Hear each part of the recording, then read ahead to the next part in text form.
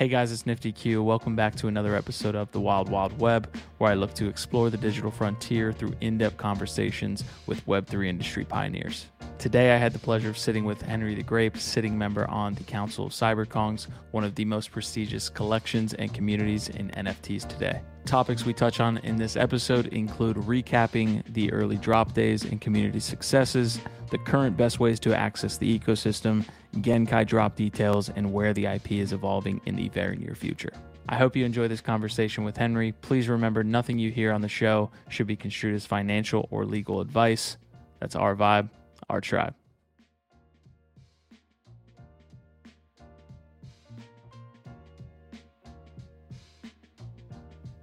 All right, we are live. Henry the Grape, welcome to Wild Wild Web, man. How are you feeling today? Yeah, feeling good. I was on calls all day today. Was looking forward to this, so I'm feeling good, man. The weather's nice. No complaints here. Hey, as a veteran as well, I wanted to really quickly shout you out here. I know Memorial Day was yesterday, but thank you for your service as well, brother. Thank you. I always say like it was an honor. It was like some of the best time of my life. So yeah, thank you.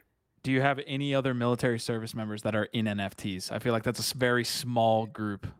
Yeah, surprisingly. So small story. When I came into Web3, there was a group that my brother and I and another guy started called the Non-Fungible Idiots. And within this group of idiots, we have probably 6 or 7 vets in our group. It's one of the things like I say, like we pride ourselves on. But interestingly enough, side note, CyberKongz, we were just at VCon and we were giving away a Genesis Kong. The guy that won it, this is the second year I've met him. The guy that won it is a military, active duty actually. And he came up to me like maybe 45 minutes before we were shutting down our booth just to say hi because he saw me last year. He was so happy he could make VCon because whatever was happening on base, he wasn't sure that he could make it. And not only did he make it, but he won the raffle. And I was like, oh, bro, that like makes me so happy. We've been following the CyberKongz floor too at 15 ETH. That's a hell of a giveaway for that guy. Yeah, it's funny because we were giving away VX Kongs, baby Kongs, and then a raffle for a Jenny. Anybody who got into the raffle, I feel like had this idea like, oh, I didn't get a VX or I didn't get a baby. And we're like, no, you're in a raffle with I think in the end, it turned out to be 70 people or 71 people. So like the odds were pretty good. So yeah, it was a good 70 people to win a Genesis. That's sick. Yeah. Obviously, this conversation again is going to be focused around CyberKongz and the developments that are happening now, but also kind of the history of CyberKongz and the lore of the community and the IP and all this stuff. I'm super interested. I want to give a quick shout out to Hash Rhymes. She's one of our community members here in Web3 that is super just on top of the ball. And she's always been a great defender of the CyberKongz when it's come to like ranking projects and looking at the entire space in totality. But before we get there, man, I would love to get a quick background. Like when did you get into the space? How did you find NFTs and CyberKongz? Yeah, 2020. So I was class of 2020, but I don't think I got my first NFT till January of 21 because I had been buying crypto. My brother and I were talking. It was like right around Christmas. I had COVID and he's like, hey, I think we should figure out these NFTs. I had been reading about them. Pranksy was doing like his punks giveaway and was super interested in NFTs in general, even though I had absolutely no idea really what they were. So we just started digging in. And at that time, there wasn't tons of information. There wasn't nearly as many people trying to help people out. Granted, there was more people coming into Web3, but I just remember being lost, just completely lost. And it was actually Pranksy's NFT boxes where I got my first NFT. Remember collecting art. Was that Nifty Boxes? What was that called? No, it was NFT boxes. He did NFT it with boxes. Carlini. Carlini was like #1 Top Shots holder, Penelope's Country Club. And I just remember like, I loved the people that were in the Discord. We were clueless, man. We were just so clueless what we were doing. But we learned. A lot of us just learned in those first few months of 21. Just like, listen, we all got probably wrecked in certain ways because it just happens that way. You kind of trial by fire. But we learned together, and it was like a really exciting time that obviously a lot of us reminisce about. I can only imagine what it's like for people who were 2017, 2018 NFTs, what Yeah. that time must have been like. Well, it wasn't as active. I will tell you that. Like you weren't having the activity you see now, unless you were in like very small Telegram groups and things like this. It was much more based on like fungible tokens and all of that stuff. I do remember being in the office trading crypto kitties, thinking I was going to be a millionaire just breeding crypto kitties. But yeah, not as much activity. So when you see what's happening today in the market, and you look at your first kind of time in crypto and or NFTs, and you say, hey, like these Discord rooms or these kind of groups that helped us kind of facilitate information and also source a lot of like different knowledge from around the space. Do you see that happening now, even in a bear market? Like what are the similarities with kind of interacting with individuals? It has to be different, right? Like it's not as like it's not as frothy, you know, and there probably is like other conversations happening. But what's your experience there? Yeah, it's hard because as I'm like on the core team of CyberKongz, I always say I'm in the bunker. So sometimes you get to peek your head out occasionally, but I don't get to venture too far outside the CyberKongz Discord. And if I do, I'm usually going into the non fungible idiots Discord. And those are kind of my two home groups anyway. And they've remained, granted, like bear market, they're a little bit slower than they were in 21, but they've remained chatty. Gotcha. So I hear from other people though, like I'm like, hey, what's it like? I pop in other discords, but I don't get to spend hours in there. And I hear from other people that it has changed. I think everybody's, for the most part, kind of found their team. Whatever team they align with, they're like, hey, that's where I'm parking for the day. You get people that probably float, but I think people have found like their home base, and that they primarily probably stick to their home base because there must be something in this market that they like about that in order Yeah. to kind of stick around. Just a real quick lightning question: is there any other collections or projects or IP that interests you, just from maybe like the outside? I know you said your head's down CyberKongz. Is there any other collection where you're like, oh, that they're doing some pretty cool stuff? Do you want to know something? I think one of the collections that is so underrated is Avagachi. Um, there's a lot of synergy between like CyberKongz and Avagachi. They don't get talked about. They don't care that they don't get talked about. I mean, maybe at some level they do, but like those guys build, they've been here building. I think because they're on Polygon, they don't maybe get the same degree of love as Mainnet might. Yeah. But yeah, that's a project that I like. And that's not just because I have some Avagachis. It's really because I just think they've got a cool ecosystem and that they have a lot of potential. Okay, so let's get up to the point in the conversation where we're talking about CyberKongz. But before then, I do want to see like how you got here, right? Like where did within that convo of like finding NFTs, getting into non fungible idiots, and into those first couple things. When did you find CyberKongz, and what drew you to that? I faded Kongs. I remember Dude, because me again, too. I Worst faded idea Kongs. ever.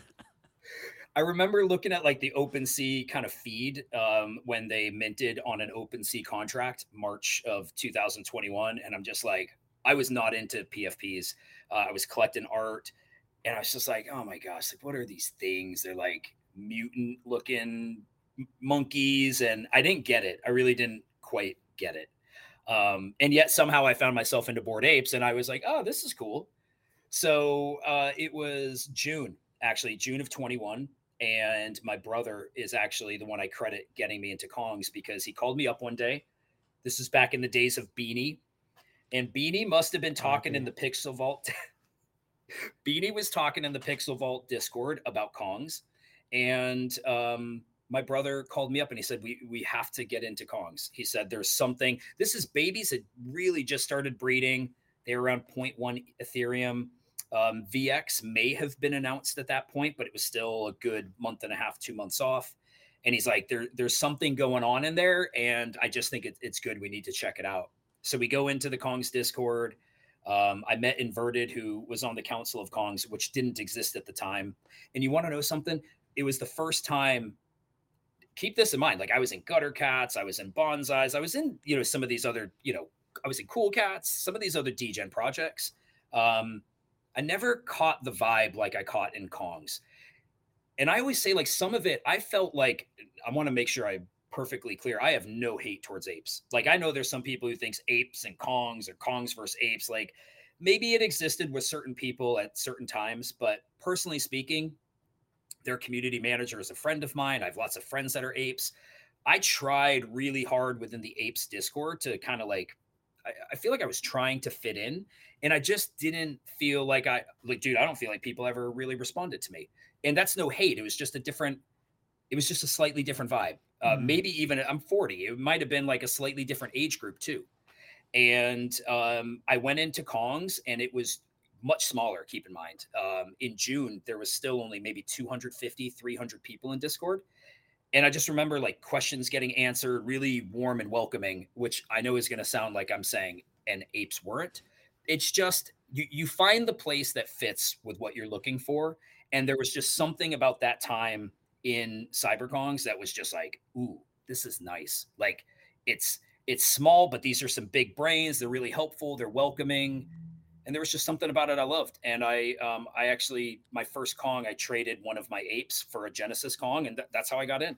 That was my first jump into the jungle. And And again, clarifying, no hate to apes, none. yeah, no. So what really drew me back in, other than hash rhymes, of course, like talking about Kongs all the Right. time, is the whale.swoosh Twitter thread that was just kind of, I don't think it went viral, but it like made its way to my timeline. And it was talking about this like provenance of what CyberKongz has been in the NFT industry, how they've innovated.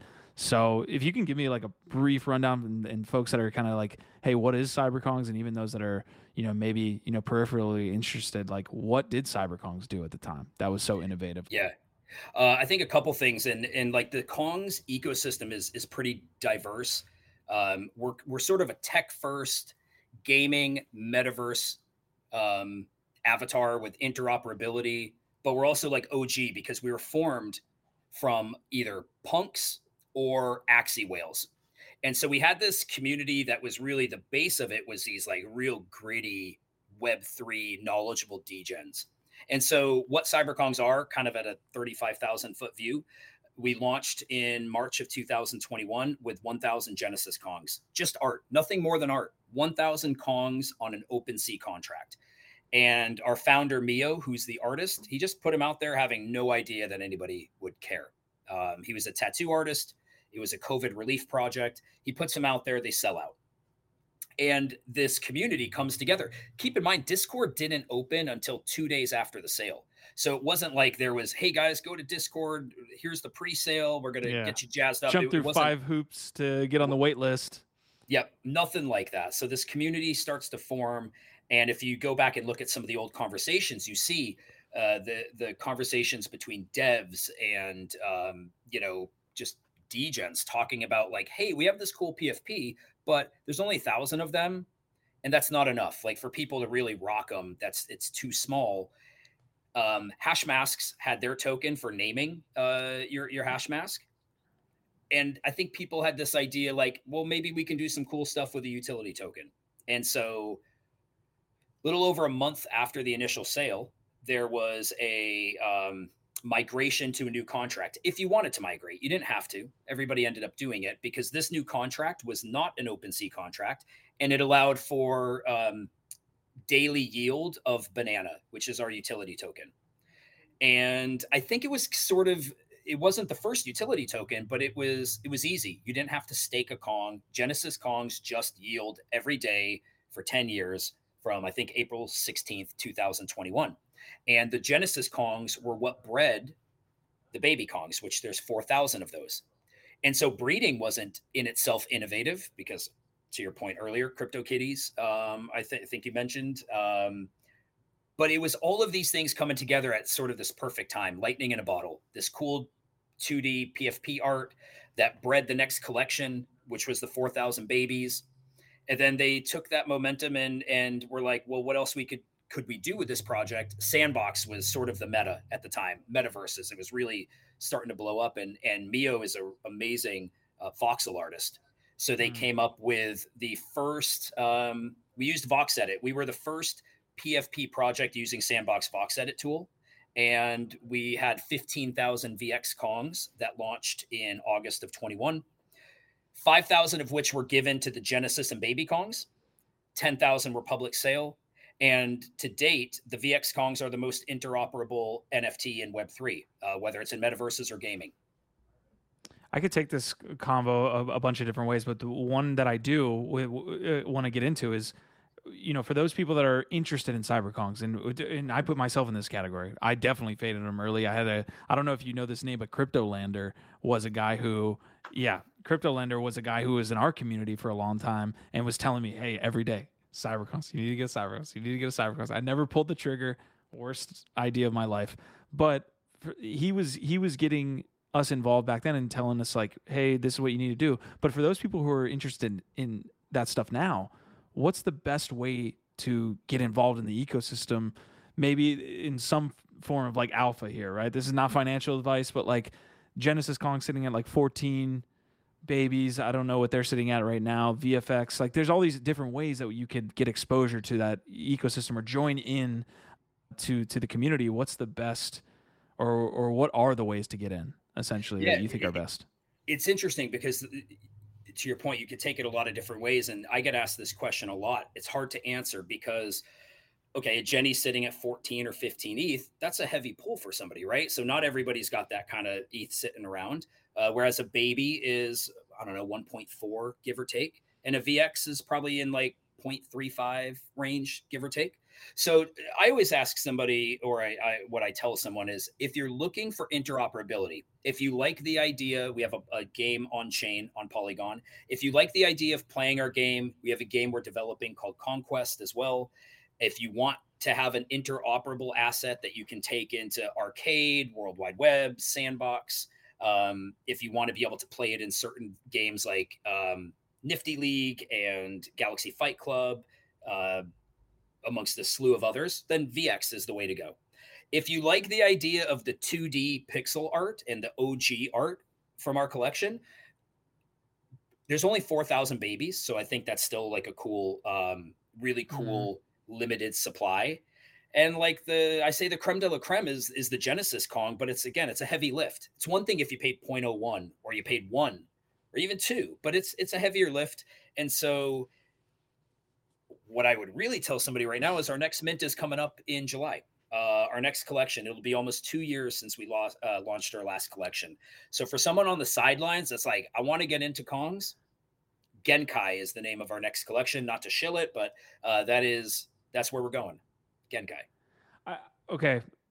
I'm fascinated by this because I feel like, one, this is my first time meeting you. And, again, there's a lot of connections here that we've made. But Genkai seems to be a move away from the pixelated art into some form of like anime or manga type look for the IP. Am I correct in that, or is that the where you guys are headed? Yeah, spot on. So actually, this podcast is the first podcast or spaces that we've done since announcing Genkai, other than our own.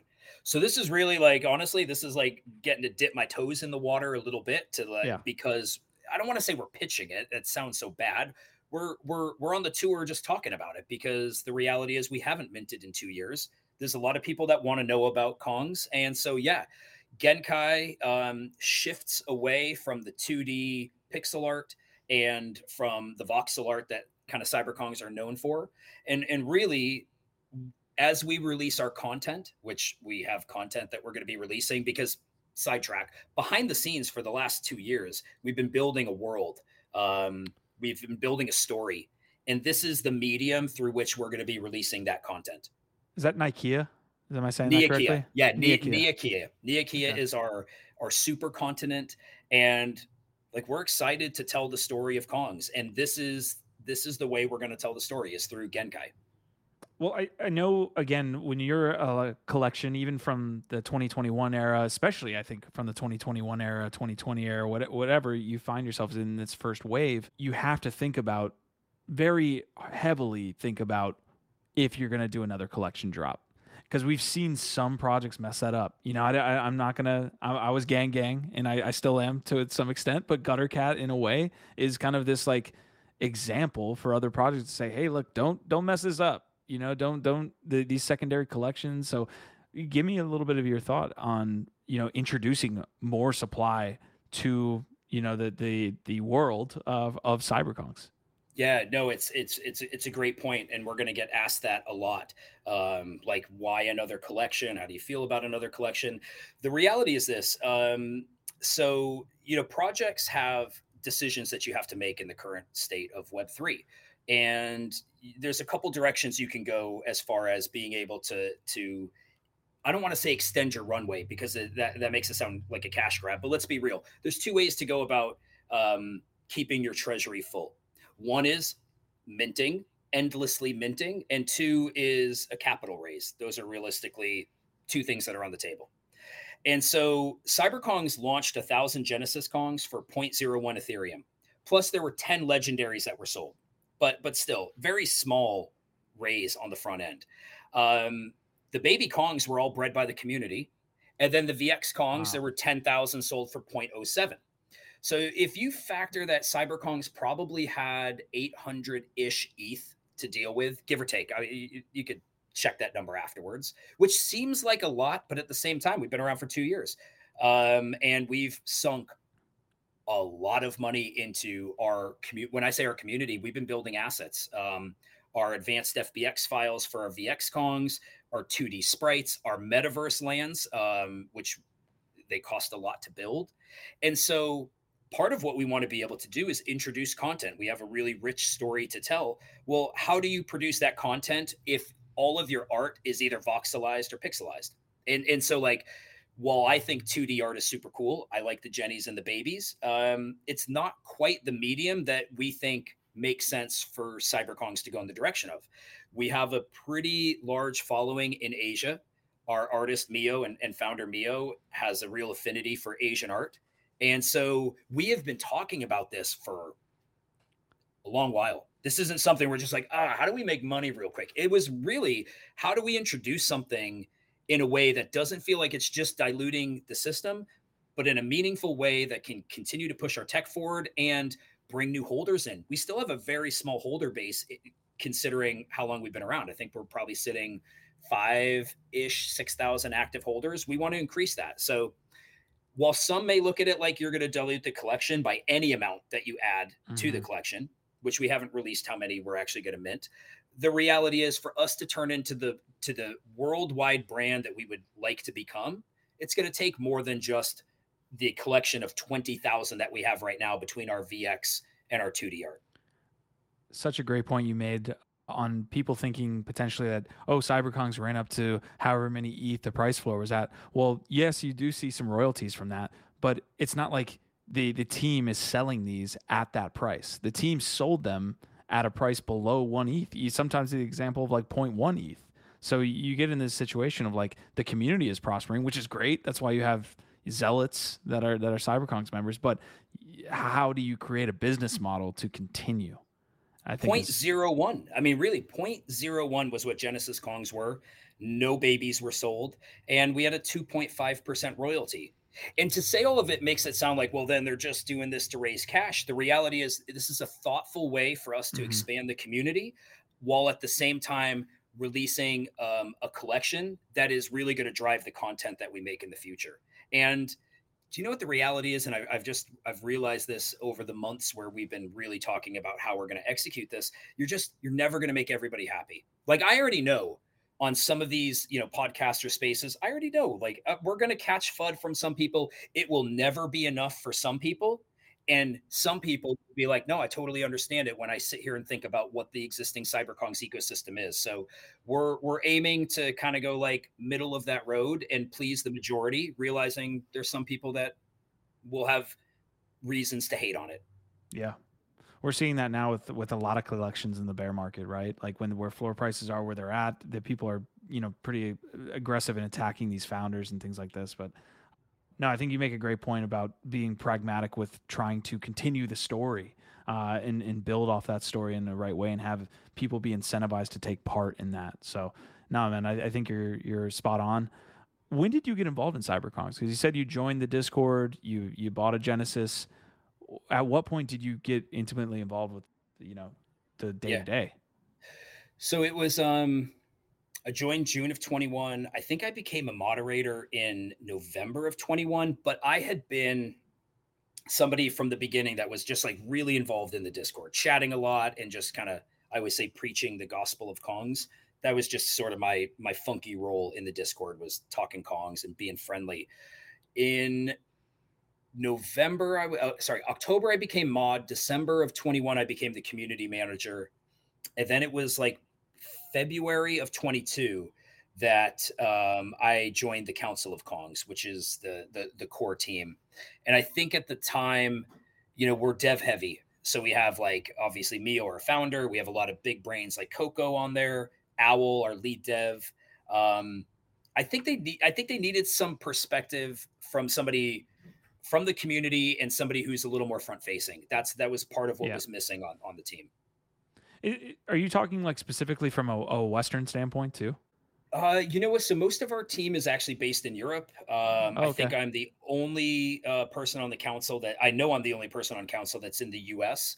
Um, I think a lot of it was like a lot of the council shy. Got It's it. one thing to be behind a keyboard. It's another thing to go on Twitter Spaces or like a podcast. And I think a lot of what they're so good at is the dev side of things. It's like you can't put me on Solidity to be a dev. It's not my game. And it's hard to take our dev and all of a sudden like plop them on Twitter Spaces to have them broadcast the right message that we're trying to broadcast. So I think it was just like we need somebody a little bit more front facing, a little bit kind of high energy, a little bit crazy. And I think I filled that role. Taking that step is such a big moment, because essentially when you start to put your face out there as a representation of the project or yada yada yada, you see how that can go in a negative direction with what's happening with Kevin Rose here even today, right? Like Yeah. he got in trouble just I think literally 24 hours ago for kind of throwing shade at Bored Apes, and people use him as kind of that lightning rod whenever they're talking about moonbirds. You're like, why is the moonbirds floor down? Kevin, do something. Do you ever feel like putting yourself out there is going to leave you open to that stuff? It does, and I think there's like a couple things. One, again, like I'm a little bit older. I'm not old, but like I'm a little older. I'm not 18. I run a business in real life, and I tend to be like an overly optimistic and positive person. So it's not as much within my character to want to bash anybody. So it's easy for me to kind of stay away from bashing people who don't deserve to be bashed. With that being said, I've become really opinionated with certain parts of Web3, and I'm not afraid to go out and bash the people who are what I consider to be like the worst thought leaders that the space has.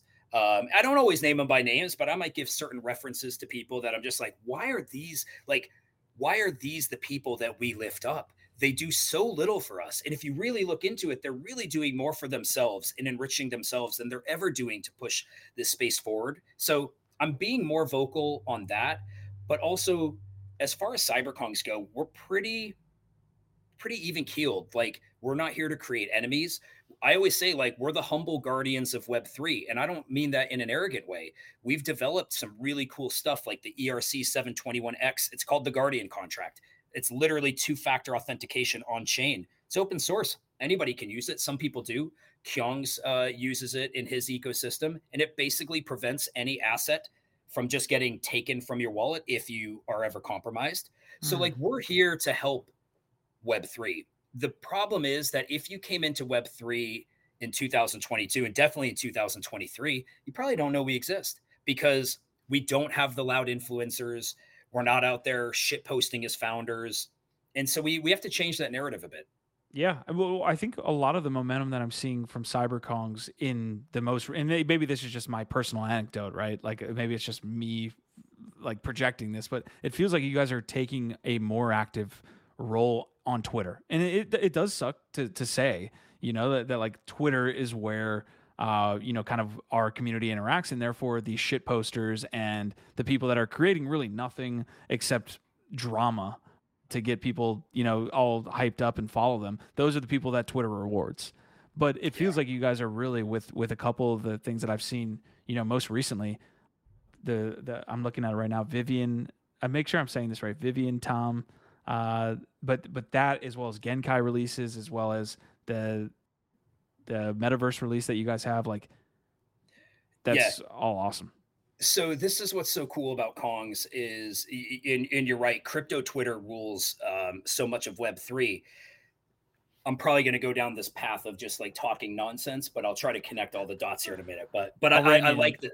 Okay, appreciate it. I like this type of conversation because Vivian Tam, she's an amazing designer based out of Hong Kong, world renowned.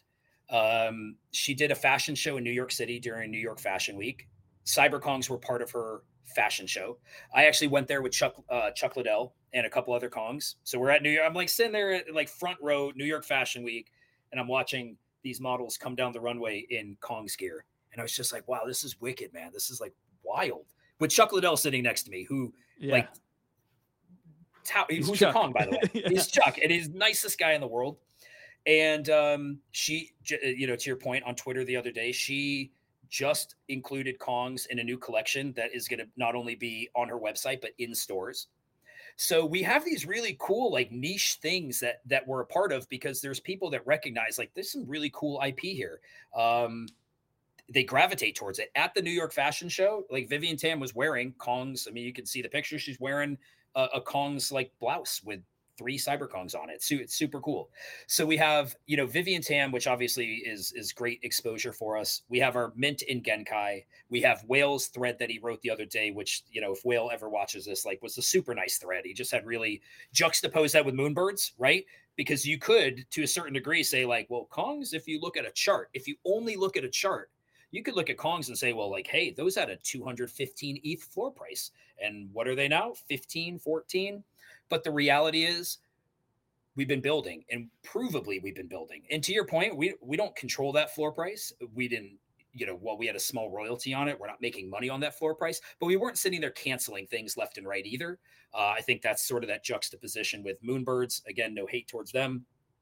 But I think we've had the momentum at our back over the last three weeks, maybe the last month, because our community is jazzed up for our next mint where we're releasing lore. But we were also at VCon, second year in a row, and our booth got, when I say we got mobbed in an amazing way. Kong? How can you miss that Kong? I tell people, like, we can't get away from him. He's in my warehouse, actually.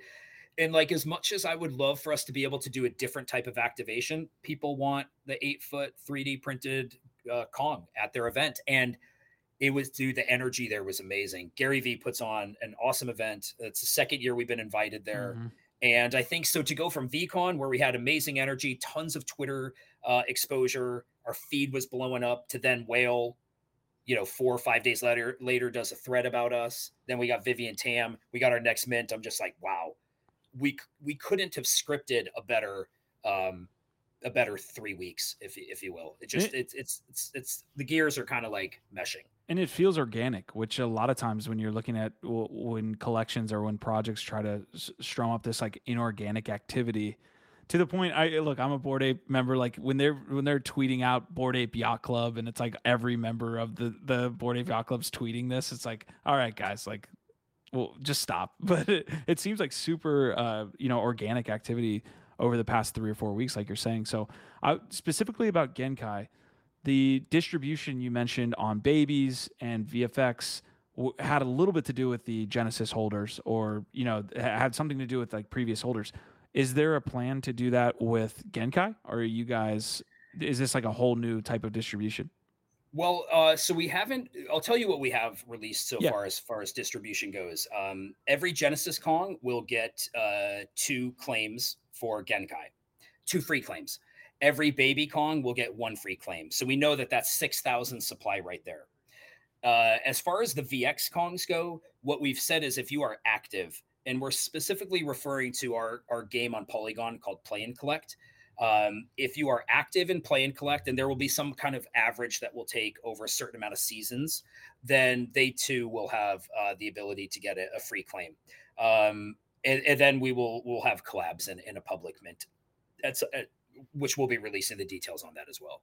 Okay. Well, I appreciate you giving me what info you could there. Sure.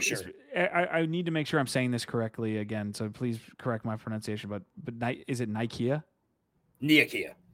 Okay. Niakia. So with Niakia, there's all these like it's essentially like an island that has all these different environments which look really cool, and I appreciate you guys like again going into it from a voxelized standpoint, but also showing it in different types of art, essentially, and showing it off there. Take me a little bit into that world. Yeah, yeah. So it's deep. One of our lore writers' name is Duck Duck Tom, and I'd say like he lives in a basement and he's like a mad scientist down there concocting these stories. And by the way, like I'm a huge Star Wars fan, and I'm not just like watch the movies and watch the cartoons. I read the books. So to be involved in the lore at that type of level, where like you're talking about what are all of these things, is super fun. So with that being said, Niakia is basically it's the world that the Kongs live on, specifically the supercontinent that Kongs live on, and it's made up of these different settlements or tribes. And these tribes, settlements, they actually have a tie back to the names of them: Sanqueque, Regendo, Cabarizi. I won't bore you with all of them, but all of those tribes have a direct connection to Virunga National Park, which is in the Congo in Africa. We're a big supporter of Virunga National Park and the gorillas there. We've donated well over $1 million to their cause for a small project. That's a big amount. Yes. And they are, when I say involved in our lore, they've been kind enough to allow us to use some of these names in our lore because of the tie that we have with them. And what we did is what we've revealed so far is these certain sections of the map which have the different tribes or settlements on them. And as time goes on, we'll start to reveal like how these things come together in the story itself. So that's as far as we've gone with the storytelling with the community. We've done spaces where we've read some of the origin story of Kongs, but as time goes on, I think more is going to become apparent as far as like what this world is. But it's deep. It's a very deep world that we've been working on building for quite some time. One of the things that obviously Bored Apes done extremely well is have the community get involved in that storytelling as well, right? Like they're building their own derivative projects or building out their own what wouldn't be canon but lore for a lot of these codas or these apes or mutants.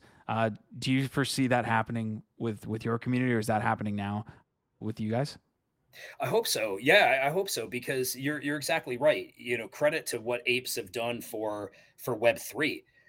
The community has just really embraced what Bored Ape Yacht Club is and can be, and what it can do for their own brand. And I think that's something that people should absolutely respect.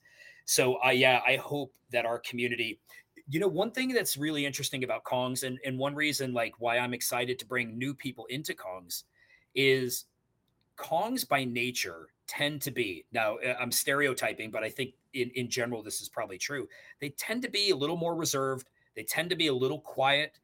I mean, there's times I do Twitter spaces and I'm like begging for somebody to come up. And it isn't because we don't have 150 people in spaces. It's just because like they're degenning and listening versus asking to come up. Maybe they're a little bit shy.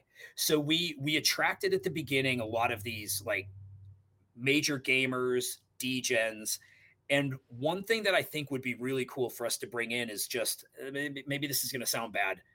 When I say more people like me, like normies, not that we don't have normies in, but I think those are the kind of people who can find a real affinity for a project and decide like, hey, Henry the Grape, as a great example, was just something I made up.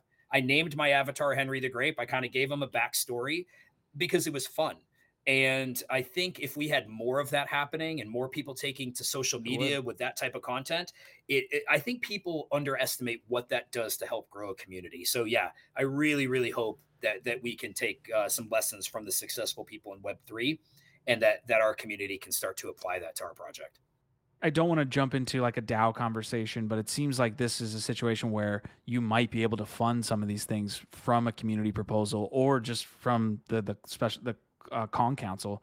Is that something that could potentially be like looked at in the future? Is like, hey, let's like fund some of these initiatives.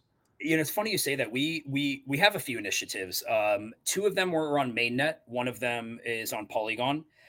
So we had in late 21 an initiative called Kong's Tank. It's a spin on Shark Tank, where we were giving grants to help projects launch that would ultimately give utility back to CyberKongz. Two projects came from that. One was Zen Apes. One was the Littles.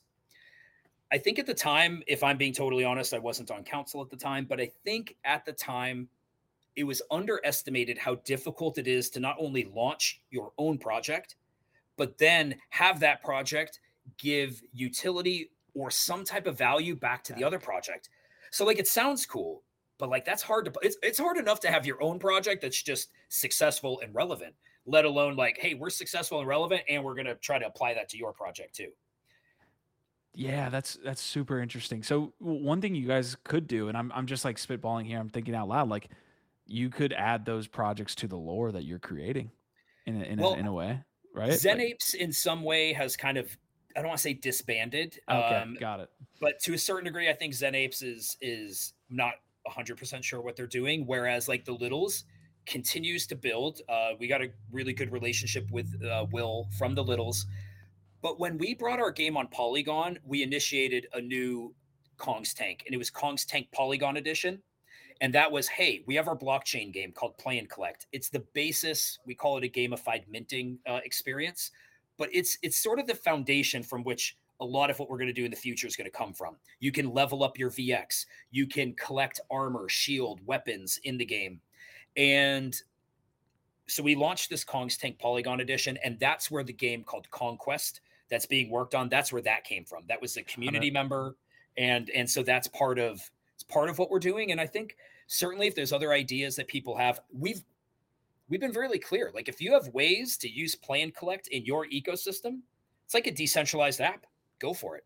Like absolutely go for it. We would love for people to continue to build on top of our ecosystem. Where's the best place to go for sourcing information? Do you guys have Twitter Spaces now that are happening weekly or monthly? Like, where's the best place to go, and who's the best people to follow when it comes to CyberKongz if we want to get involved? Yeah, so first off, our website, cyberkongs.com, is a great place to go to get info. But I always say, like, come in our Discord, our mods, our team, super, super helpful. Some of the kindest people in Web3. We do host regular Twitter Spaces Wednesdays. We were doing it at 12 or 1 p.m. Eastern lately because one of our Twitter Space co-hosts is in Asia. We've been doing it closer to 11 a.m.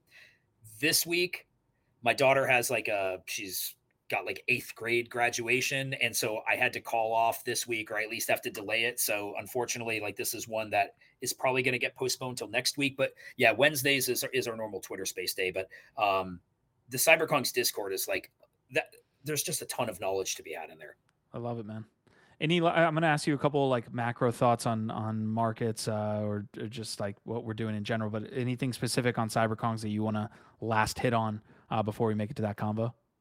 Yeah, listen, we're excited for the next mint, and something that like I know I mentioned Virunga National Park, but I think the space needs more of that. I know apes have an alliance with Orangutan Outreach, which is something that CyberKongz also gave to at the beginning. I wish we would see more founders step up from that perspective, giving to people who have far less, because when I say we're all blessed to kind of be in this position in Web3, I feel like the good needs to start outweighing the bad. Like if I see another Ben.eth tweet out there, I don't know what I'm going to do. I'm just like, where are the people that can start to take this space forward in a meaningful way instead of just lining their own pockets? But I think it's kind of on all of us to start policing this instead of just profiting from it. You know what? You're so right. We had a live show today, and we were covering the Crow situation, but also basically the Ben.e stuff we didn't even cover. We were like, I don't want anything to do with this. Like, I'm not even giving any airtime to it. But there is that point where we have a responsibility to be calling out bad actors, and more apparently we need to get louder because it right now it just isn't working. You know, like there seems to be more, maybe because it's a bear market and there's not as much going on. I'm leaving a little bit of a leash there, but like Yeah, it just feels like we need to draw a line in the sand here. you're being kind. No, and that's the reality, because obviously you're not a jerk, so you're trying to say it in a constructive way. But I think we do need to be a little bit louder about it, because from the outside looking in, this is a playground that is just like a little bit gross at times. Mm-hmm. When the reality is like, man, there is so much good that happens in Web3. but it just doesn't get the airtime that it deserves. And so, like, we need to start. I think we need to start changing that narrative in order to really help push the space forward. But I might be wrong, and maybe that stuff just gets quieted as more good things um, come up and people become aware of them. Maybe that narrative will change. But like, it just seems like it's been a barrage month after month after month of just nonstop, gross, repulsive thought leaders that have no business carrying the water for Web3. Yeah. Well, it's going to come from projects like CyberKongz again, like building out what you guys are building out in the right way. I So hope so. it's the storytelling. It's those things will get picked up because they're interesting. So broad market thoughts, real quick. Like, are we staying in a bear market for another 6 months, year? I know like this, none of this is financial advice, but do you have your thoughts on what this bear market looks like, and if we see an NFT run that rivaled 2021? I've seen some good content on Twitter about shit coins being good because they've put more liquidity into the hands of NFT holders, and I'm like, okay, like I can get on board with some of that, but some of the bullish news, which I even tweeted this morning in response, I replied to somebody, which I said I'm surprised I even said this, was that there's news out of Russia and China, two places that I didn't think that I would have in the same sentence as being bullish for crypto. But Russia talking about using stable coins for cross-border transactions, China appearing to be way more lenient on crypto. Those are things that could absolutely help usher in a bull market. But one other thing is, I think we need more than what we have right now in innovation. I think innovation is a little bit stagnant, Mm-hmm. and I feel like until we start to see a little bit more of that, we may be kind of sideways for a little bit. It's a lot of copy pasting that happens in this space. When people see a honeypot, they just want to obviously create it. You saw it with when you guys created Banana. It was like, what, we could create a utility token along with our NFT? Holy shit, we're gonna do this over and over and over again. It just dilutes Yeah, into, yeah. yeah. All right, I don't want to get too negative here at the end of No, this all episode good, because man. this has been a great convo. So two separate questions I have. You can take it wherever, whatever direction you want to.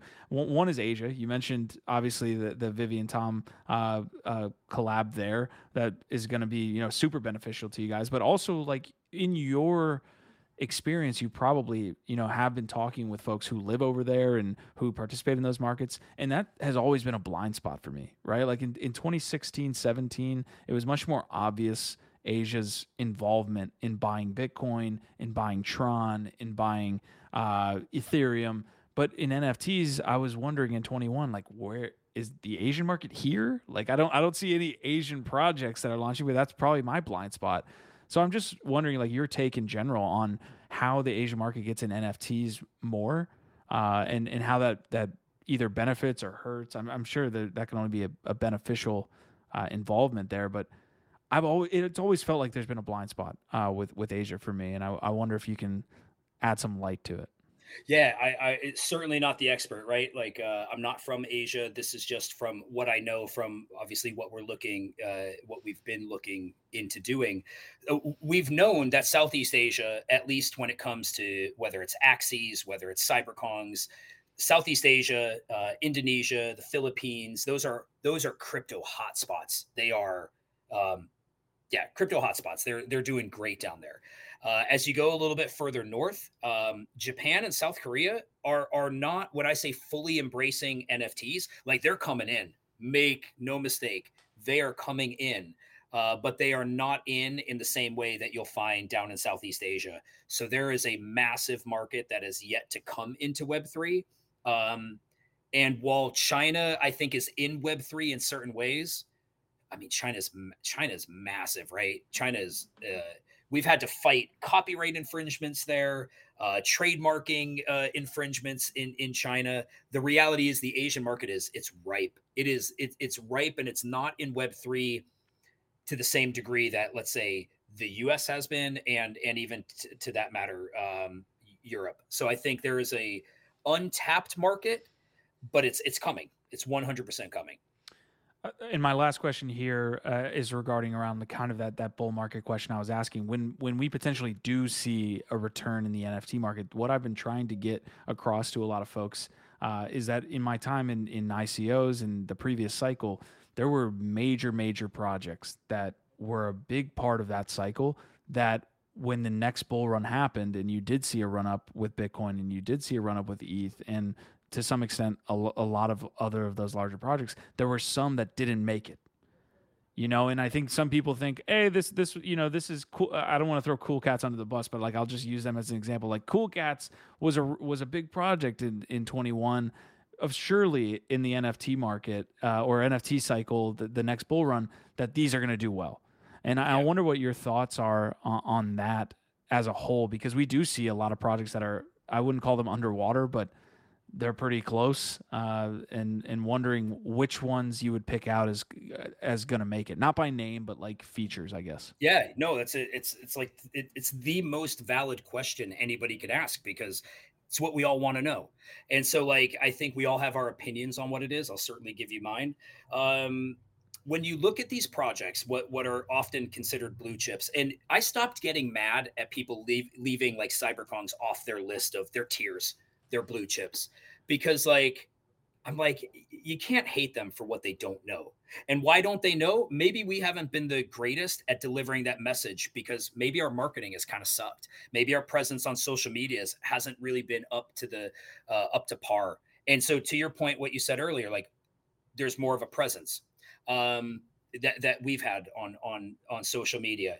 And so, with that being said, to me, I look at it and I'm like, how do you gauge a project and whether it's worth holding, whether it's worth getting into? I think you have to, at least for the OG projects, take punks out of it because I don't care what they've delivered. They're historic in a way that it just bucks the trend. So I'm like, what has the project delivered? What have they done?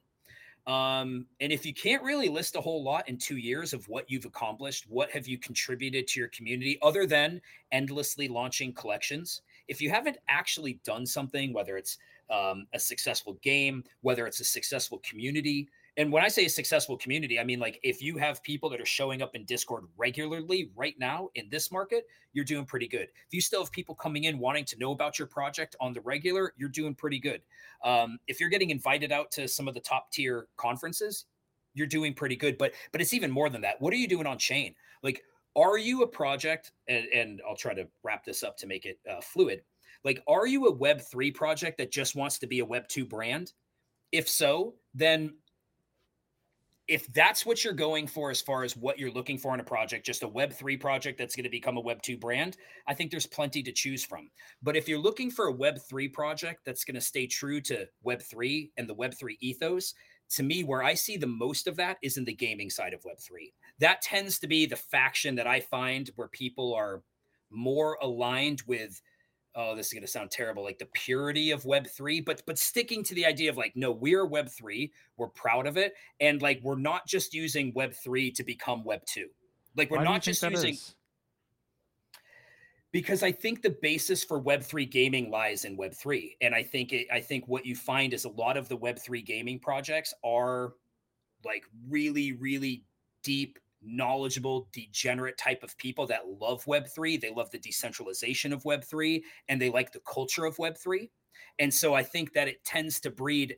Now, again, this is a little bit of the side of Web3 that CyberKongz aligned with. So whether it's Avagachi, whether it is, Galaxy Fight Club, whether it was Ether Orcs, when you get on these spaces and you're talking to people in some of these super spaces, you're like, oh, dude, what you're saying, that resonates with me. Or what you're Mm. saying that, and I found that a lot of what Web3 is right now, a lot of the top tier projects is just using Web3 as a way to become a Web2 brand, which by the way, I realize why. There's way more revenue streams in Web2 than there are in Web3.